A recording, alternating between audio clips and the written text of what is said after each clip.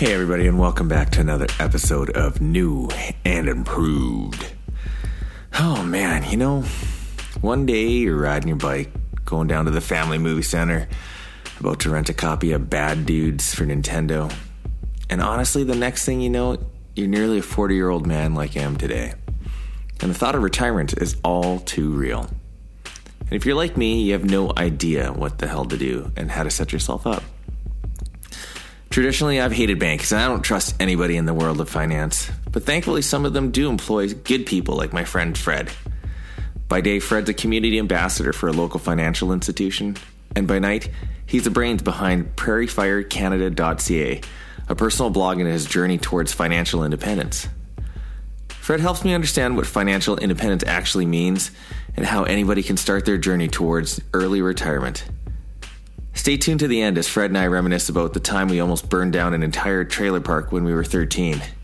Yeah, anyways, enjoy everybody.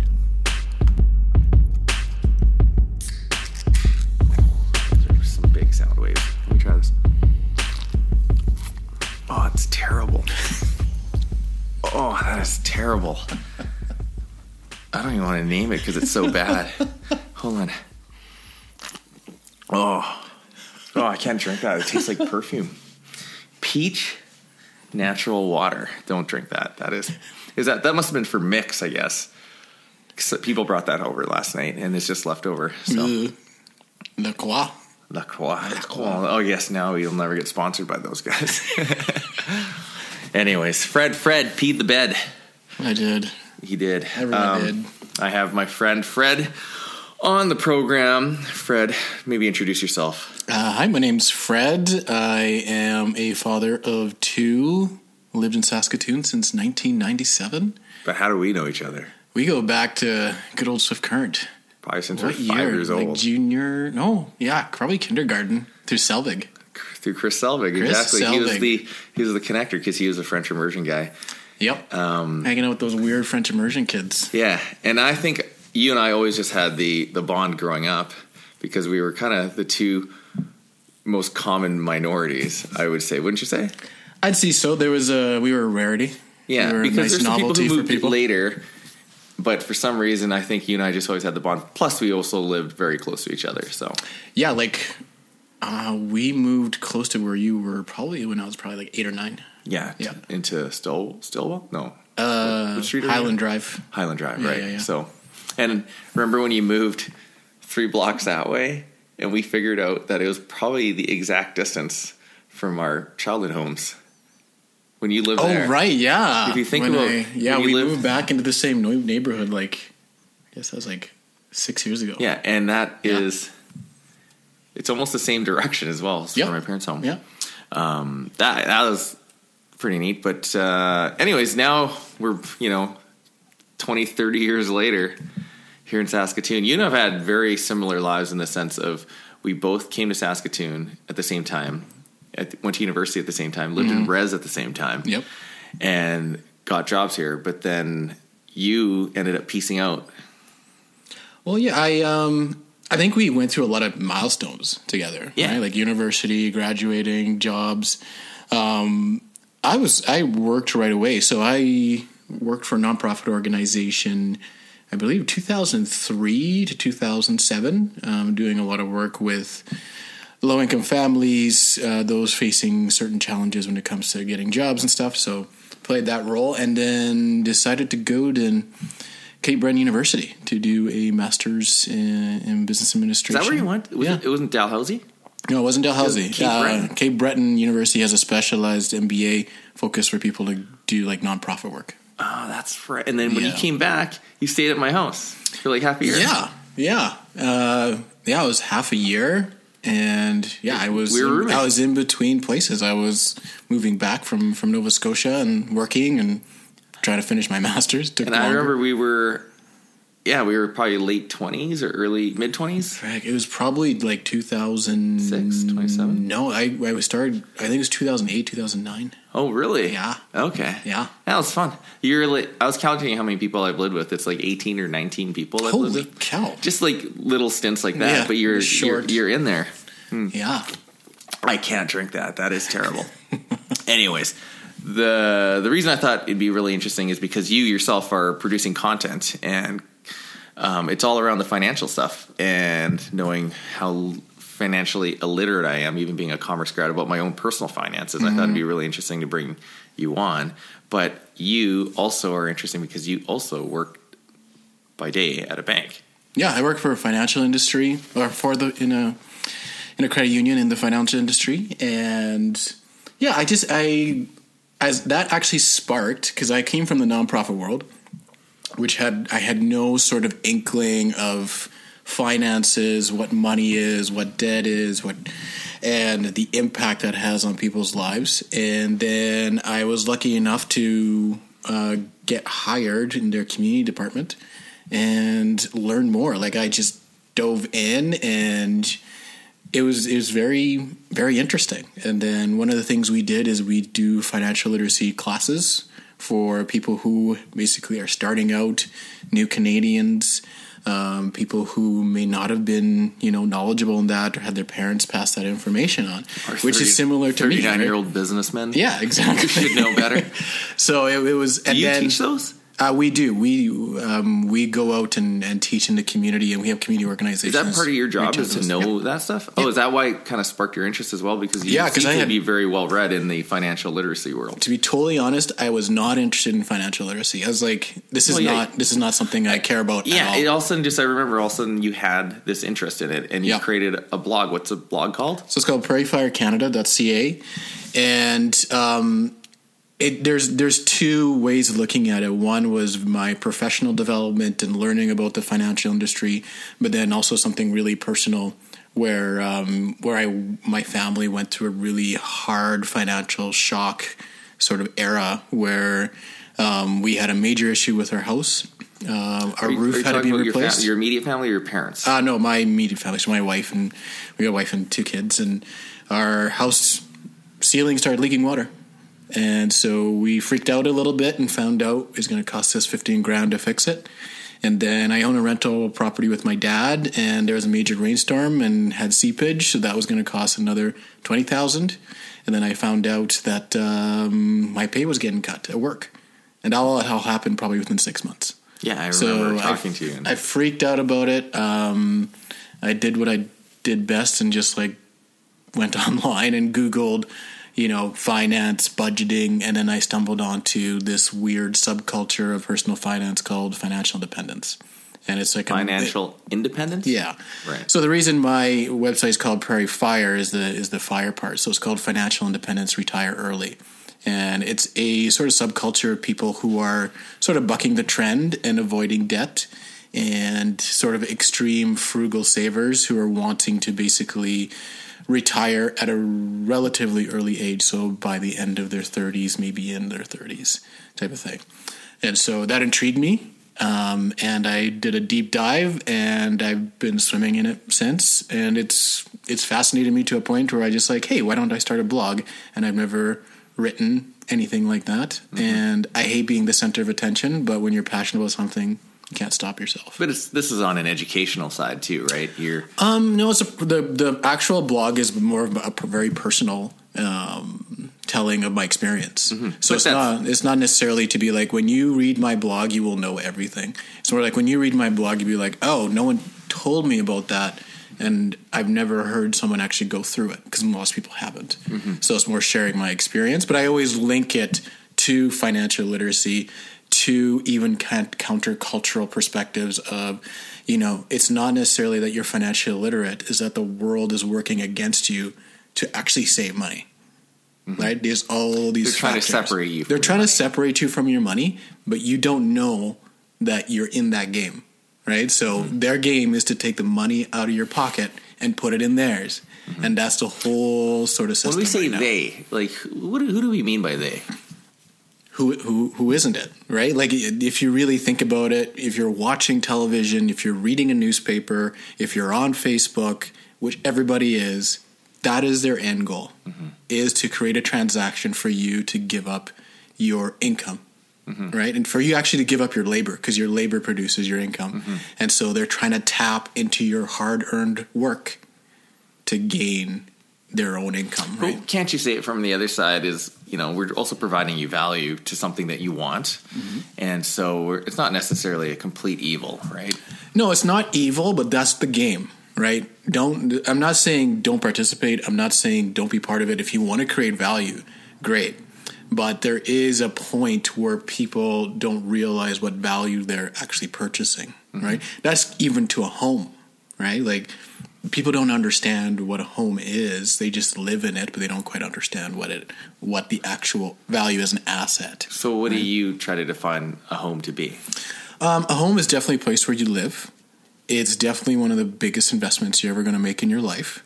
But people buy it like they buy a vehicle or like they buy clothing, right? It's what they feel, right? In regards to, like, it's got to feel right, which is good. It's got to represent who they are. It's got to represent who they are. It's like an extension of yourself. Mm-hmm. And so there's a bit of danger in that you sort of get caught up, and especially now, or the past 10 years, since 2008, there's been a huge push for people to own their own home, right? There's a larger narrative that if you don't own your own home, you're missing out. Mm-hmm.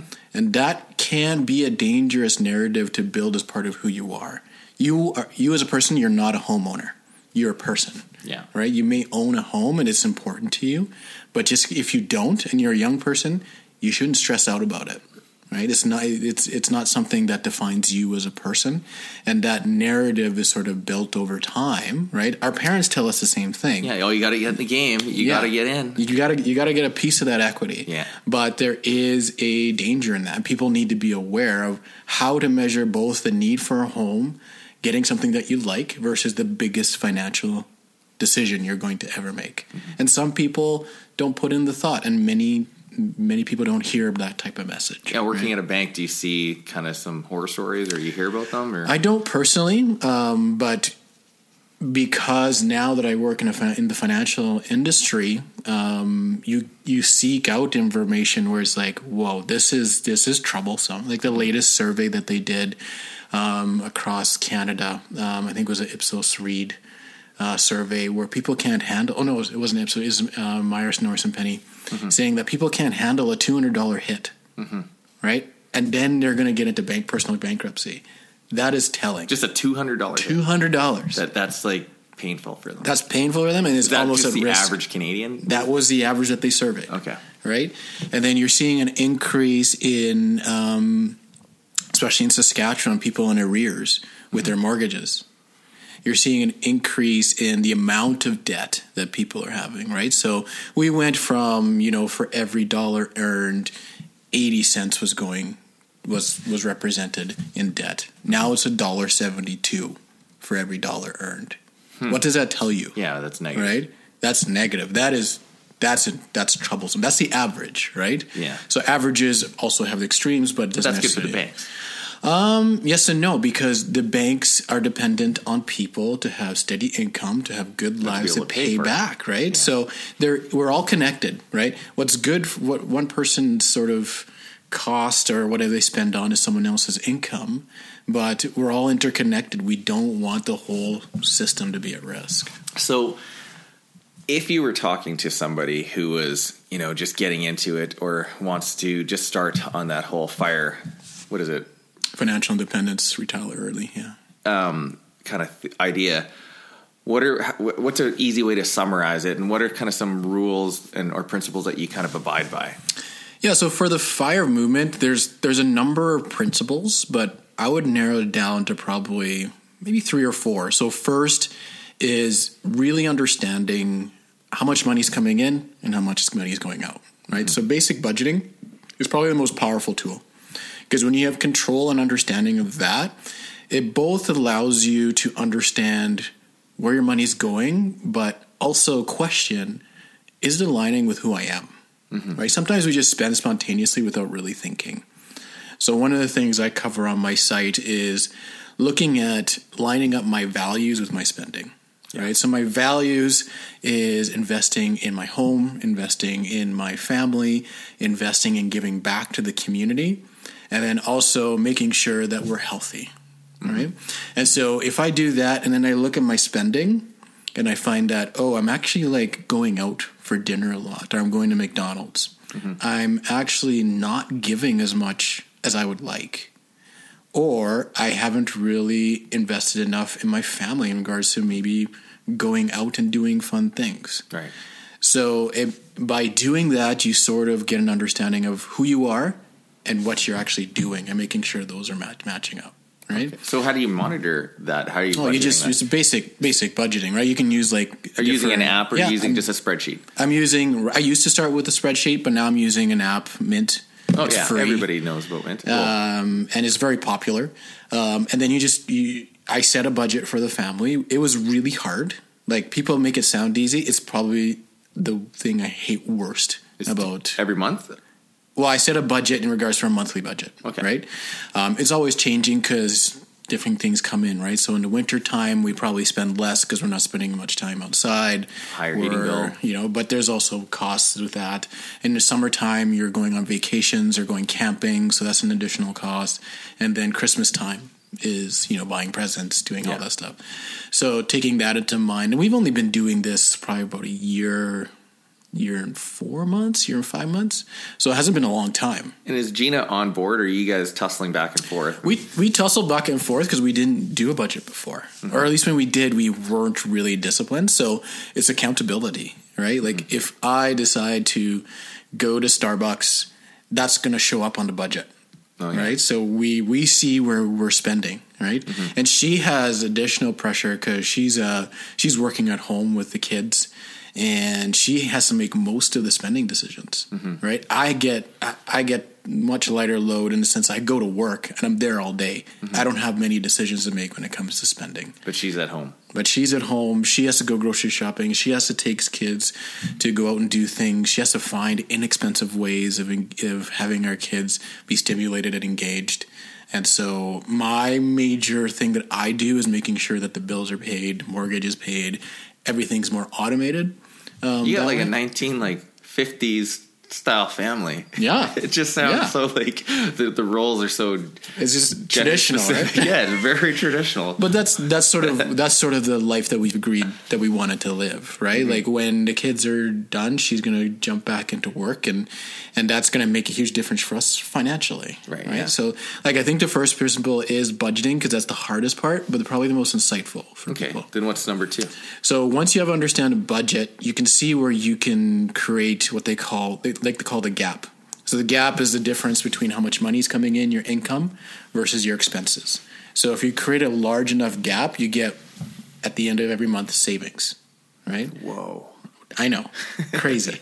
Or in the business world, profit, right? Yeah. And then for people who are in the FIRE movement, their sort of focus is creating as much gap as possible.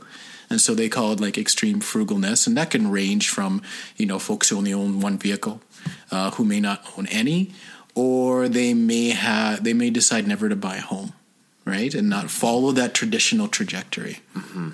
And when they create a large enough gap, they then take that to invest in assets, right? So that could be rental property, it could be stocks, it could be bonds, it could be... Why wouldn't it be a home property versus rental property? Well, rental property can be seen as like a mini business, right? So it's generating income. Right. So one of the risks of being a person who works 9 to 5 is that you only have one source of income. Mm-hmm. And so something could happen in your life. And so it's always good to have multiple sources of income. That's what businesses do. They try and diversify. People should do the same thing. Right? Okay.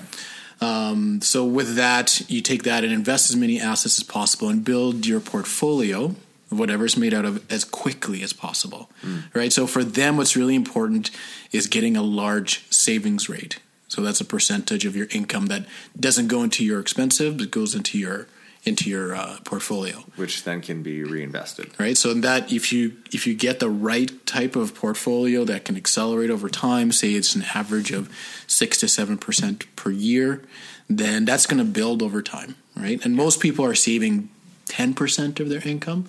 These folks are looking to save 30, 40, 50% of their income. Wow. So if you do that for enough years, you'll have a portfolio large enough that the interest that it's making is equivalent to the expenses that you have in your day-to-day life, right? And once you hit that stage... What do you call that stage? That's called financial independence. Is when the interest that you're making on your investment is pay off your expenses. Can pay off your expenses. And then that's retirement. So that means you're no longer relying on your income to pay your expenses. It's just technically, right? Because your portfolio is dispensing enough money every month to So what do you consider the interest on a revenue property? Would that just be the rental income? So that's a bit different. They call that like the cap rate. So that's a very technical term. But what that is looking of when you first buy a property, say it's $100,000, right? And the rent that's thrown off is $1,000 a month, right? So you get $12,000 a year. So that's a 12% cap rate, right? Okay. So that's your return. That's your return, right? Yeah. Based on the money that you invest. Instead of calling it interest. Yeah. So interest is a very general term, and I'm not a financial it's just expert. Another term for return, essentially. Yeah. So if you're able to get that money every year to basically cover your year's expenses, then you're financially independent because you are no longer relying on your labor to pay for your life, right? Your day-to-day life. What's number 3? So the third one is, I would say, probably like education, getting as much information as possible. The one thing that I've learned from my experience is delving more with people who are sort of heading down the same path as you. One thing I found is when I was getting into it, I felt alone, right? Like there's no one else really on the same path as me. Sure there is. There's guys on TLC's Extreme Cheapskates, the TV show. Sure. But I'm a big believer in community, right? And community is not a one-way street. It's agree to disagree, Fred. True. But yeah, just the ability to talk to people, to learn.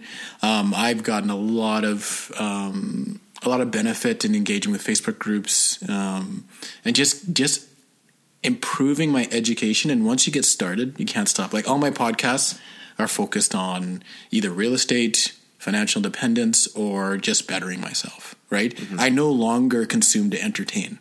That's no longer something that I want to do anymore. You look like a guy now who doesn't have cable.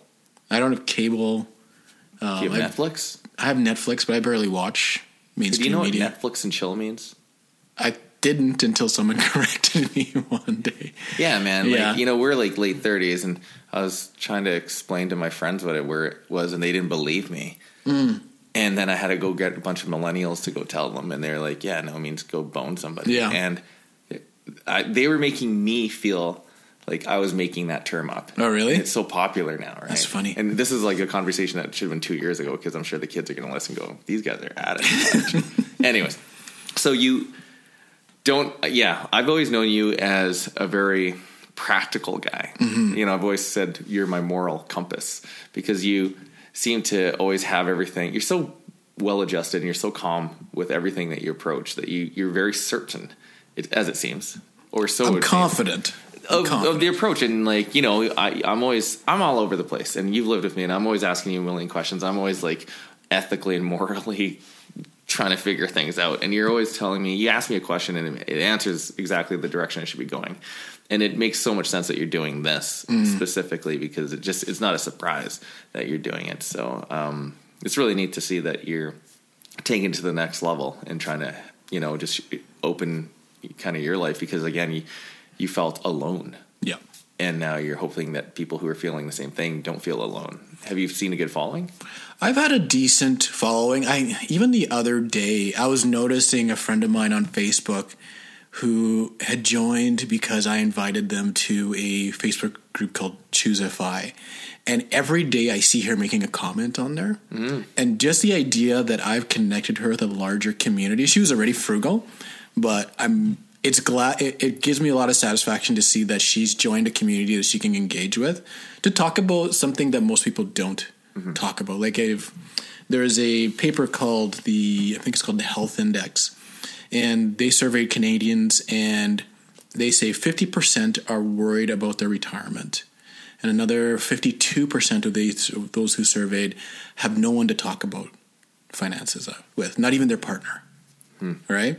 And so I think that is like the missing link, is our ability to talk openly and honestly about our financial situations, about admitting the things that we don't understand, and just be honest. It's confusing. It's intimidating. super confusing. And if you're like me, I don't trust anybody in the big finance world. I never have. And,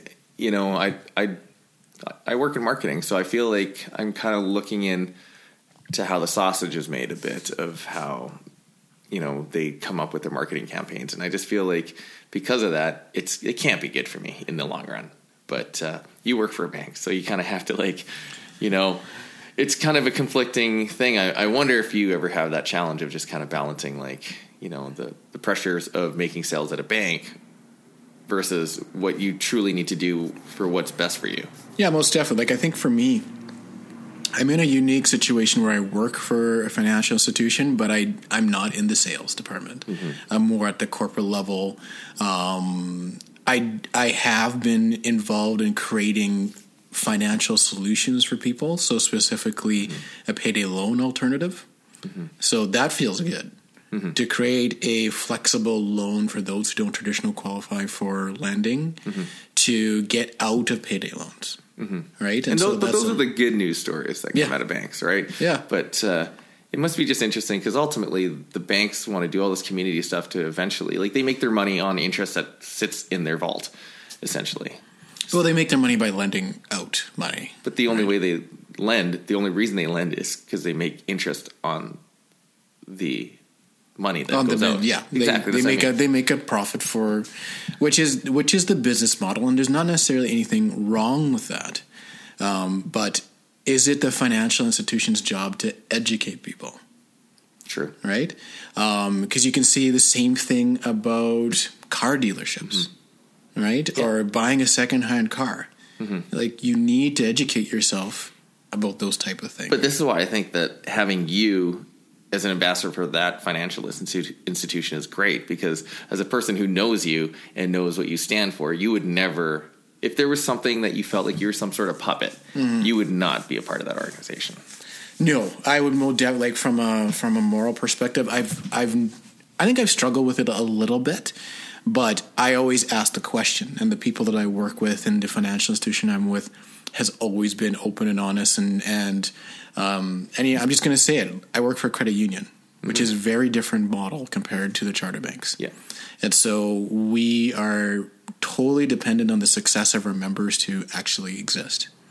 Right, so it's because of the model we have sort of built-in mechanisms to grow the community, and give back. Right, so it's. Would that mean you wouldn't work for?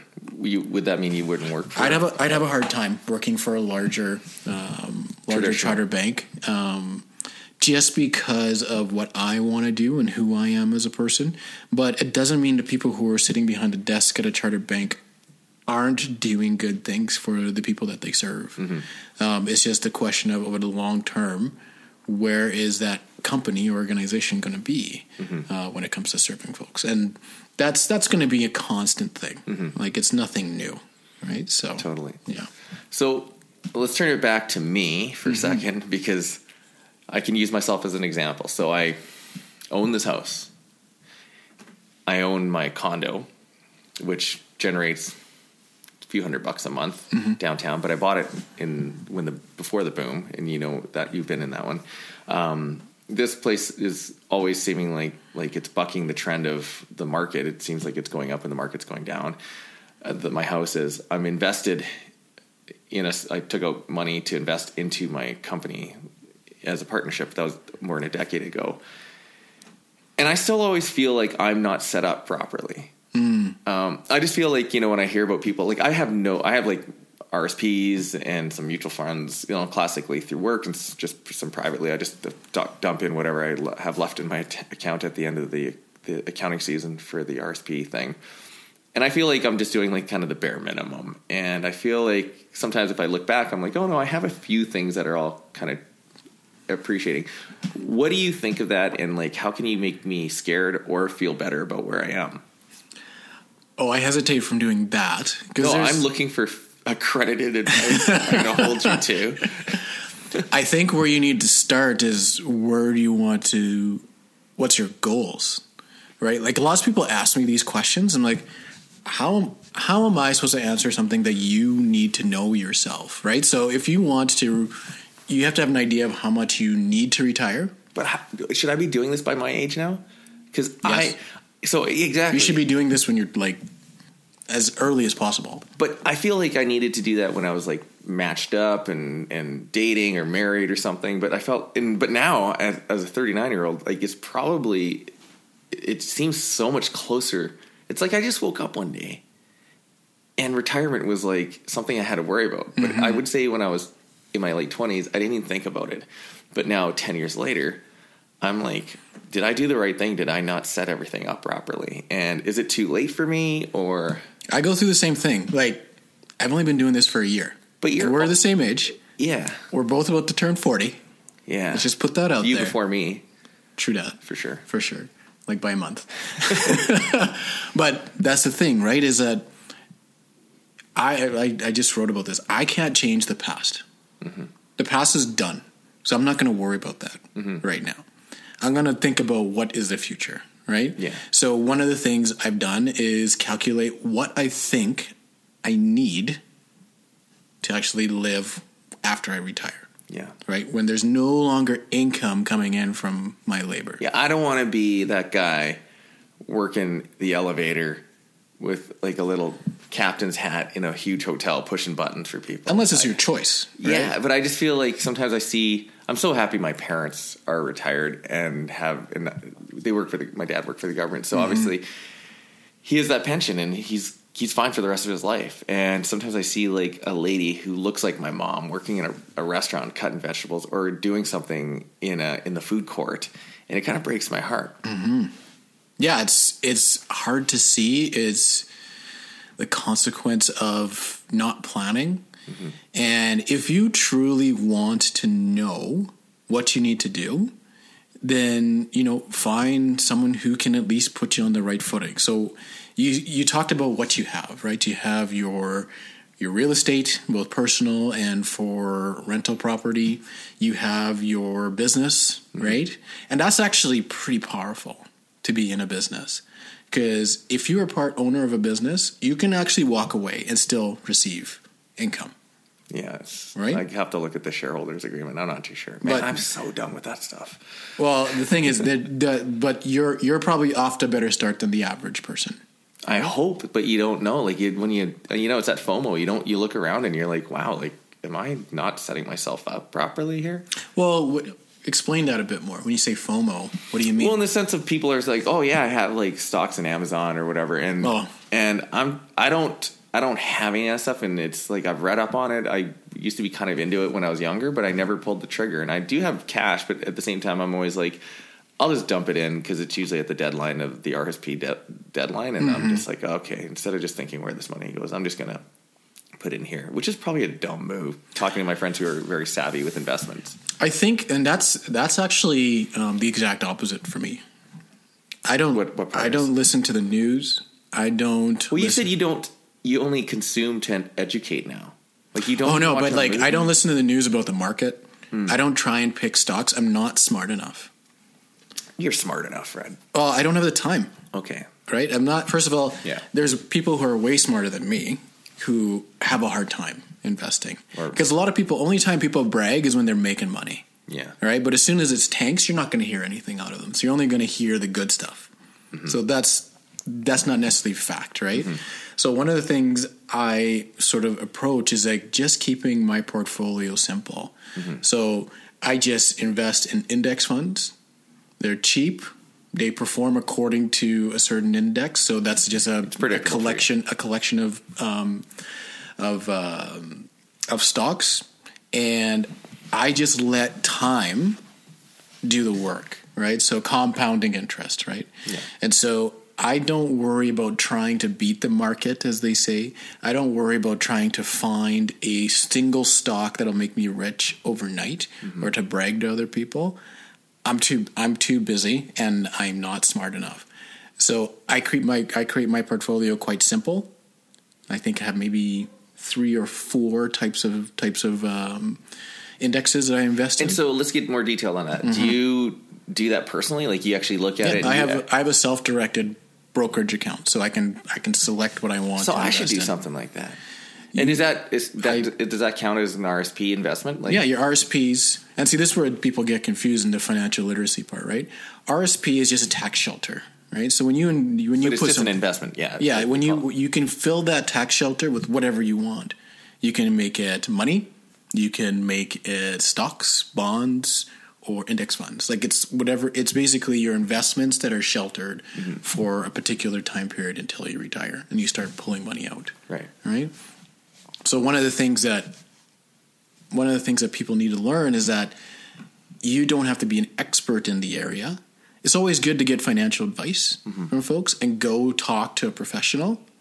But realize, don't try and make it as complicated as you think. For me, I keep it as simple as possible, because one of the things with, hiring folks to invest for you is that they try and beat the market. And studies have shown by trying to beat the market, you're actually losing money. It's the passive investors that do well over large periods of time, right? And it's just like, it's better to be just in the market than trying to beat the market. So Warren Buffett. Yeah. I follow his advice over others, and he's like, if you're not a professional, just hold on. Because you're wasting your time. Time is the only non-renewable resource where if you're going to put all that time, you're not really going to get any return, and you can do it passively, you're in a better position than most. Right? Okay, so let's play a scenario here. You get a windfall of 10 grand, 50 grand, and 100 grand. What do you do with that immediately? Well, do I have debt? Because I pay that off right away. And do you follow the rule of paying the highest interest? Yeah, I would go that route. For some people, one is more efficient numbers-wise, and for others, it's more psychologically better to start with the smaller ones and make your way up. Well, because I feel like I'm close to paying off that condo, kind of, but it's not the lowest, it's not the highest debt that I have, and I feel like, oh man, maybe I should. I just feel like I want to do that solely so that I can say that condo's paid off, and then I got it's like a $500 condo fee at that place. Oh yeah, thing with the swimming pool that nobody uses. Never. That's financial advice from Albert. Never buy a condo that has a swimming pool in it. Yeah, it's like, holy man. Just I'm always no matter if I pay that thing off, it's still a $500 a month fee. Yep. To keep that. But it's also like a repair fund, right? Yeah. That you're paying into. So if there's things that need to be upgraded, that's what you're investing in. For sure. It's gone up. It's gone up probably $140 in a decade of owning it. That's not too bad. I've heard worse. Yeah, it was high when I got in, even in mid-2000s. Okay, so you got 10, 50, and 100. Yeah. So if I had 10, I'd probably look more for debt payment because sometimes people get caught up in emergencies that, are beyond their capacity and they have to borrow. 50, I don't know. I would start looking at different investments, right? So my perspective, I would still go down the passive route where if this money is nothing for anything immediate, right? Like say you want to save up to buy a home, then you would use that for that. But if you already own your home, would you dump it in to buy another property? I'd have to assess it, right? I'd have to look at the market. Right now, my perspective is I wouldn't invest in real estate right now. Isn't it different for different things like condos versus homes? They're different types of housing. Condos have their own risks built into it. I'm not a big fan of condos myself. But there's also there's a whole other sub community of real estate fire folks who will say one thing or another, but it depends on where you're at and what stage you're at, right? So I'm not going to say for myself, I wouldn't put it in real estate right now, but I would think of putting it towards my retirement, or if I wanted more short-term goals, I'd put it into TFS or tax-free savings account, right? Just for put it, invest it, let it go. If I don't need it in 10, 15 years, I'm not even going to look at it, right? Because I don't want it. I don't want it to change my life. I don't want it to be. Would you take a little bit out of that just to enjoy life with your kids? And I would probably have a little bit of fun money and take 10% and give it away. Oh, okay. Yeah. What percentage do you have personally, in your mind for your family versus community stuff? You seem like you donate a fair bit to the community now. That fluctuates. We have a dedicated amount that we give because, and this is part of my whole personal faith, is that we have friends who are working for nonprofit charitable churches, and they depend on people to fund their lives. So we do that on a consistent basis. But then sometimes, usually if someone asks us, we'll seriously contemplate a giving, and we'll fit that into our budget. Right? It could be a one-time thing. It could be a monthly thing. And so we have certain causes that we really love and certain things that we want to be a part of. Mm-hmm. And then if someone says, I need $200, then it's like, let's see what we can do. Right. So, yeah. In hopes of making me feel better about my financial stuff, you've just actually made me feel like a huge piece of shit. You're welcome.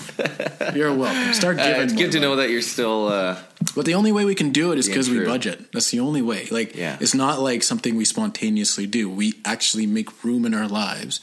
Because it's also a very spiritual aspect, right? So people shouldn't just do it because everyone else is doing it. It's like, this is a deliberate, meaningful thing.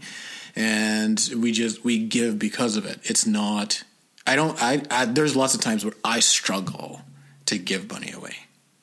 Right? It's not like, that's what my big question is, right? Like, how do you have your heart and your mind in this world that is always asking more from us from just a lifestyle perspective? And just, if you look at the world of excess, like, what's your thought on just where we are as humanity right now? I actually think we're in a good place. Really? Yeah. Okay. Yeah, the world is getting better. You know the stats. For some reason, you just keep track of that stuff. Yeah, I geek out on that type of stuff, right? So what do you mean? Because in my opinion, I think we're all going to hell in a handbasket. I think we come from a very privileged place, right? Yeah. Like, for us, going to hell in a handbasket is if our taxes are too high. It's true. And, right? Full disclosure, you and I grew up, like, pretty first world. Like, your dad's a heart doctor in Stuff Current. My dad was a scientist. We never, we were kind of like living in the kind of privileged area. And so, we didn't really have this story of hardship. Maybe our parents did when they came here and growing up. They had a totally different story. But they gave us a very comfortable life. Yeah, like, my backstory is one of, deep respect for my parents. Right? Sure. Not just because they're my parents, but because of their story. And they both came from poverty. Both of their families moved out of poverty into some form of prosperity within the country they're from. And what country is your mom is from Kenya? My mom's from Uganda and my dad's from Malawi. Okay, not even close, Albert. Get track. I'll just name in random. that area. Yeah, I know Africa. Yeah, Kenya. Everybody's from Kenya or South Africa. But they also, what they did is my parents were brave enough to leave home to make a better life for themselves. So I totally respect my parents doing what they did, getting married, having children, traveling from Africa and to Malawi to Uganda to Moose Jaw to Vancouver to Saskatoon and ending up in an obscure little town in the prairies, Swift Current, and making a life for themselves and just taking risk, right? Mm-hmm. And we're the benefactors of that, right? But now you think we're in a good spot. We're in a good spot because the world is made up of people like that, right? Mm-hmm. Like, a large number of those people are Isn't it super funny that your parents, do you ever just think about their lives of just where they started and where they're now? Like, I remember one time I went to go pick you up for soccer one morning, and your mom and dad had the most your flower bed in your flower garden and your backyard's amazing, award winning. And I remember just your parents were up at 6 a.m. because we had to go to provincials and we were getting ready. And your mom and dad were just drinking in their little gazebo tea at 6 a.m. on a beautiful day, and and they're like, "Come join us in the patio." And I was just like, "What are you guys doing up at this hour?" And they're just enjoying life. Well, and that's because they worked hard for it. And for them, why stop doing that? My dad is a doctor, so he's used to getting up early. Is he still working? Yeah, he's got his practice. He's working 3 days a week. It's not for him. That's not work.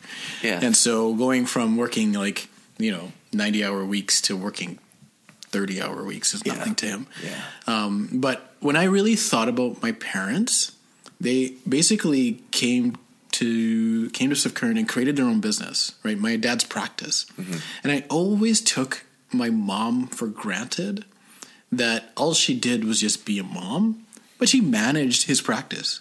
Yeah. She was a manager. And it didn't hit me until I started doing this whole financial independence thing to be like, she's a business person.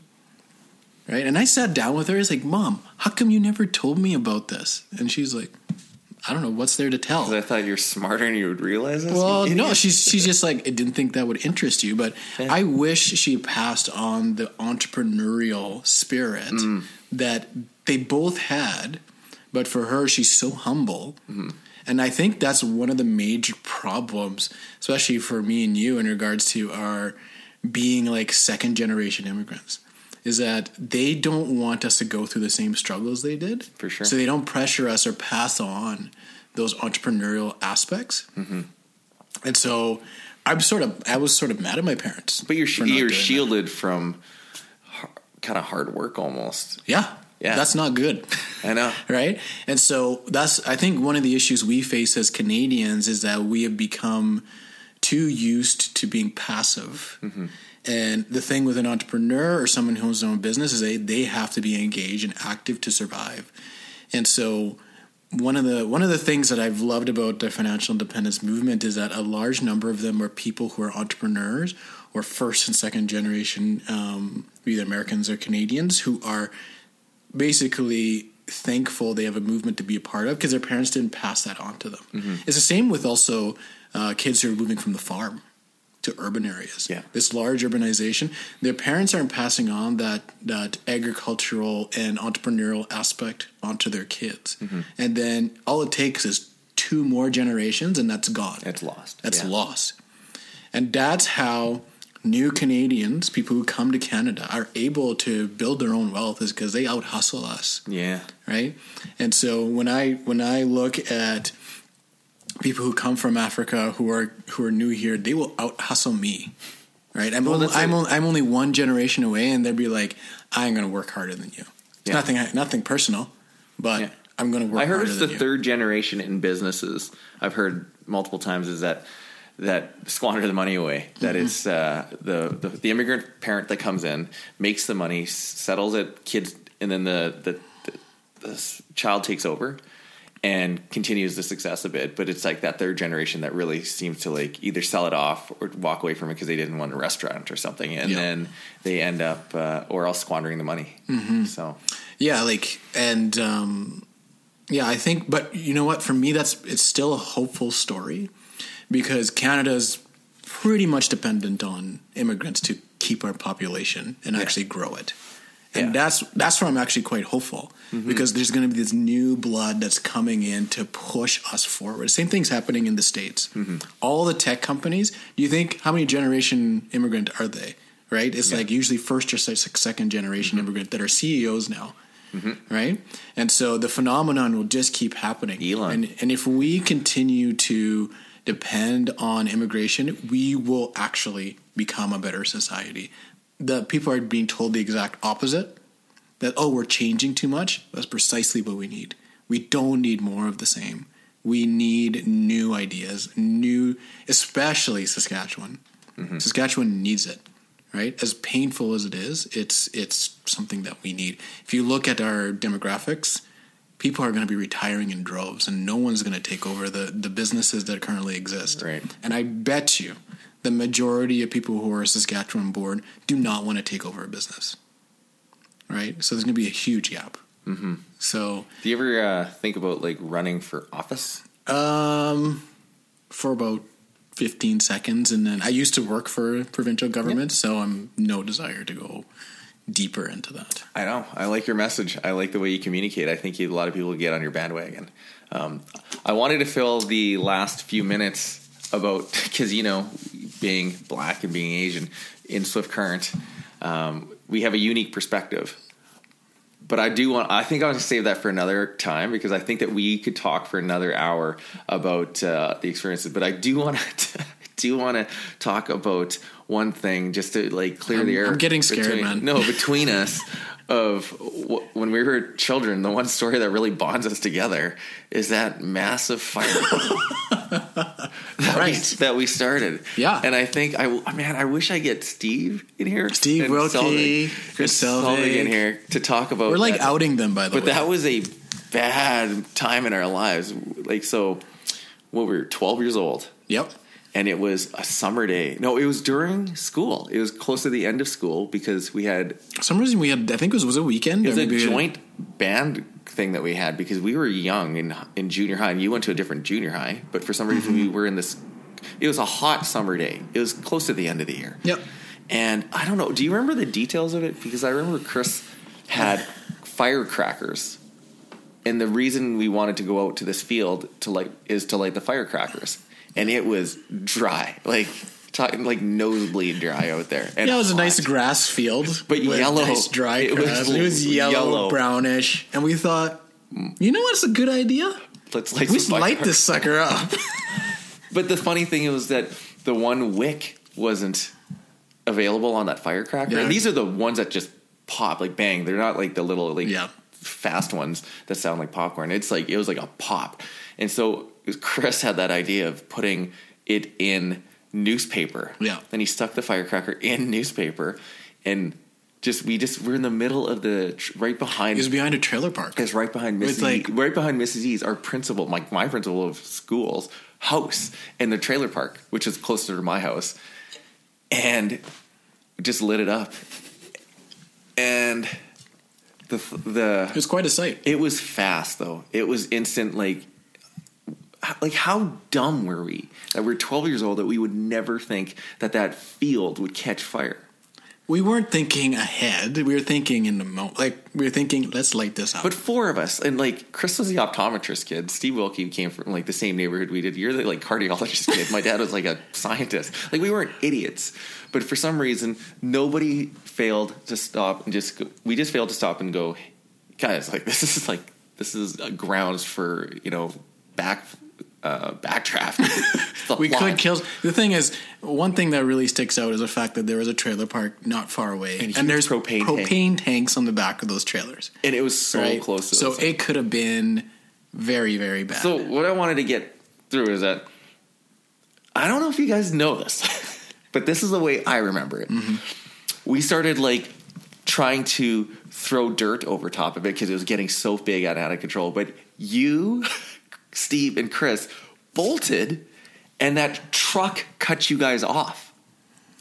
That truck cut you guys off. Oh, yeah, that truck cut you guys off because it knew it could see the smoke. Yeah. And you guys were all bolting, and I was about to take my pants off to piss on it. And then I saw that truck. Yeah. And then that truck came, and I instantly just did up my pants, and I ran down the hill to that lady's yard, and I said, "Do you have a bucket of water?" A bucket of water. That's basically crying on a giant fire. And instantly she said, "What for?" And I looked back, and it was. No, I think they knew the full blaze. So I think she was okay or something like that. And we looked and turned around and saw it, and it was just beyond. And then we just turned and we said, "You better call the fire department." I think the fire department was already on its way. You think so? Or maybe because they came real quick. But I remember thinking, as soon as we talked to that lady, it was over. When you're young and you're 12, you literally thought that was the death penalty. I had a very different. Okay, my memory of it is very different. My memory is always, you can't always trust human memory, but I remember everything that you said. And you know who was in that truck? Who? It was the owner, or at least the manager of that video store, Dandy's. No way. Boomers and Dandies? Yeah. Did you recognize that person? I recognized her right away. Oh, is it a lady? Yeah. With the blonde hair and the glasses? Yeah. Really? Yeah. Oh, man. So I know that lady. And then I'm like, oh, yeah. And so soon after the fire, and they put it out, thank goodness. Yeah, man. Because it would have been horrible. But I had this, I don't know if it was dissociated sort of moment where it's the fact that everything was okay, that allowed me to relax. It didn't actually peak. Oh, you were worried about killing. I was worried about the fire. Homes and the fire. First of all, I was worried about getting burned by the fire, and second, all the other craziness that was happening. Because when I was 12, I honestly thought we're going to prison. I honestly thought that we were going to be in juvie. Like, That you always wasn't heard my about first that. thought. Yeah, that I wasn't don't know. my first thought. I just was thinking, man, I'm It's 85 over. pounds here. They're going to kill me in jail. But that's you. You have like this imagination that Yeah, but anyways, the fire department came, but my parents weren't home yet for some reason from work, and I remember coming home, and I remember being in the driveway, and as my dad, I couldn't even wait, and my dad came home, and I remember just bawling in the driveway, just bawling and just like crying, hopefully that he wouldn't get super mad at me. And the look in his eyes wasn't like, "Are you okay?" It was more like, "What the hell did you do?" Yeah. And then they just like got so mad at me, and then they had to talk to the fire department and everything. And then we had the band concert that night. I don't remember that. No, this is for your school. No, but you were there because we were there, and all our eyes were like so red from crying. Well, mine was, and I remember seeing you at that concert because you were in the different band, and I said, Fred, I said, were your parents mad? And you literally said, "Does a turtle have a shell?" That's exactly what you said. What? You said that to me. I did not say that. You're making that No, up. I swear to God, you said that. Okay. The reason I remember this differently, because I talked about this with my parents. My parents were not in town at the time. Oh. I was staying at Selvig's. Oh. Well, And did you my have to call them? parents were in, like, I want to say San Diego. And But did you have to call them? yeah, I had to call them and tell them, but they were thousands of miles away. Like, they're Were just they like, pissed? Your parents are also like They're very very pragmatic chill. people. They're pretty chill. It's like, what can they do? And they can't punish me because they're thousands of miles. Would they have? I'm sure they would have if they were there. And so I think I was probably in the decent position of just like, I don't have to deal with this until my parents get back. So I'm trying to remember that particular. You might have asked me. I remember. I remember Selvig was crying. We were all like traumatized from that event. I don't remember crying. Oh, I remember crying. I don't know. I remember like trying to be like cool when it happened, but then definitely when I got home, it was like, please don't beat me up. But it's not like my parents ever abused me, but I was just like thinking, okay, this is it. Like, this is the worst. This is going to be on like Dateline. I think the hardest part for me was having to go to those like fire prevention. Yeah. That was harder for me than the actual like. So I remember the fires. only thing I remember about those fire prevention things was they were showing the result of. So we had to go to these like courses that teach you on how to do fire prevention. You know, it's definitely a one-time thing, but was that they showed people who had accidents with Roman candles. Do you remember that? They showed like the faces and the scarring that would happen with Roman candles. They just want to scare you. Yeah. And they had all the eyes blanked out, but one guy's eyes were like uneven. But it was the sensor that was uneven, and that's the only way you could tell. You couldn't see his eyes, but his face got so messed up that the sensor had to be on like a weird angle just to cover his eyes. And we were like, whoa. So yeah, and then it turned out that we had some sort of juvenile record till we were like 19. No, they said that we were gonna have some sort of thing on our record. Like we had to like. Didn't they say that? I swear to God that we got. I think they probably scared us and thinking into that. What? But I don't remember that. Why would I ever think that? Like, it's because I remember when I was 19, I was like joking to my friends. I'm like, "Oh, I'm exonerated. I got pardoned." No, you would definitely have known. Like, they'd have to keep you in the loop because that's paperwork. That's administration. I guess you work for the government. You know, there's no way that they just be like, "Oh, just casual." You know, when you're like, no, that's I probably serious. use that line. You'd have to go to court. Pick up girls. It's like, listen, girl, you don't want to be Bad dating boy. a convicted felon here. Yeah, I could do time. That was a bad year for me though, because I think we were 13 or 12. We were 12. 12, and like the next year, I ended up getting in a lot of trouble. I almost got suspended from junior high that year for sneaking somebody into the dance. Really? And then I kicked a water fountain down in the boys' change room. Like drop kicked it after like our teacher told us we couldn't cheer, and she sent us back to the change rooms early in gym class. And then I remember I was so scared that day, and I just had to go to the office and admit to the vice principal, Mr. Brzezowski, that it was me who broke this thing. And then I got in a lot of trouble at home. And my parents were kind of wondering, like, what is going on? Every year, it's clockwork for this kid. And then high school seemed to be a little bit better, but I had very positive junior high school experience. And I think I did too. And I think that it's only that I'm getting older that I'm becoming more bitter at, like, I think our parents did a really good job of just assimilating, and Swift Current was actually it was a pretty good. It was average. Like, there's nothing. It wasn't like a horribly racist community in my mind or anything. But I feel like there's way more racism today than there was when I was growing up. It feels strange. I think we were sheltered from that. It had to be. And I think from my perspective, like, I'm assuming I can't imagine there not being racism in a small town of Current, right? In the 80s, yeah. But it's just the reason we didn't experience it is because we were the only ones. Yeah. And right? And so if you're the only ones, you're novelty and cool. Mm-hmm. But I'm sure if right now in Swift Current, there's now a larger African community, and I guarantee they're going to be facing racism that we didn't because we were a novelty. I never thought about that now it's so much that people might be annoyed by it. Well, there's a critical mass. Yeah. Because then they find it as a threat. Yeah. Right? So if you get a critical mass, people are going to start finding you as a threat because now it's a group of them, especially if they speak their own language, then it's like even more anxiety producing for people. And you and I have probably been, coined the whitest minorities on the planet. We're assimilated. We're assimilated. We're the product of our environment. Right? So the thing is, so are they. They're assimilated. They've been assimilated. They came from different cultures. But they just don't know. Their whole culture has been eradicated, right?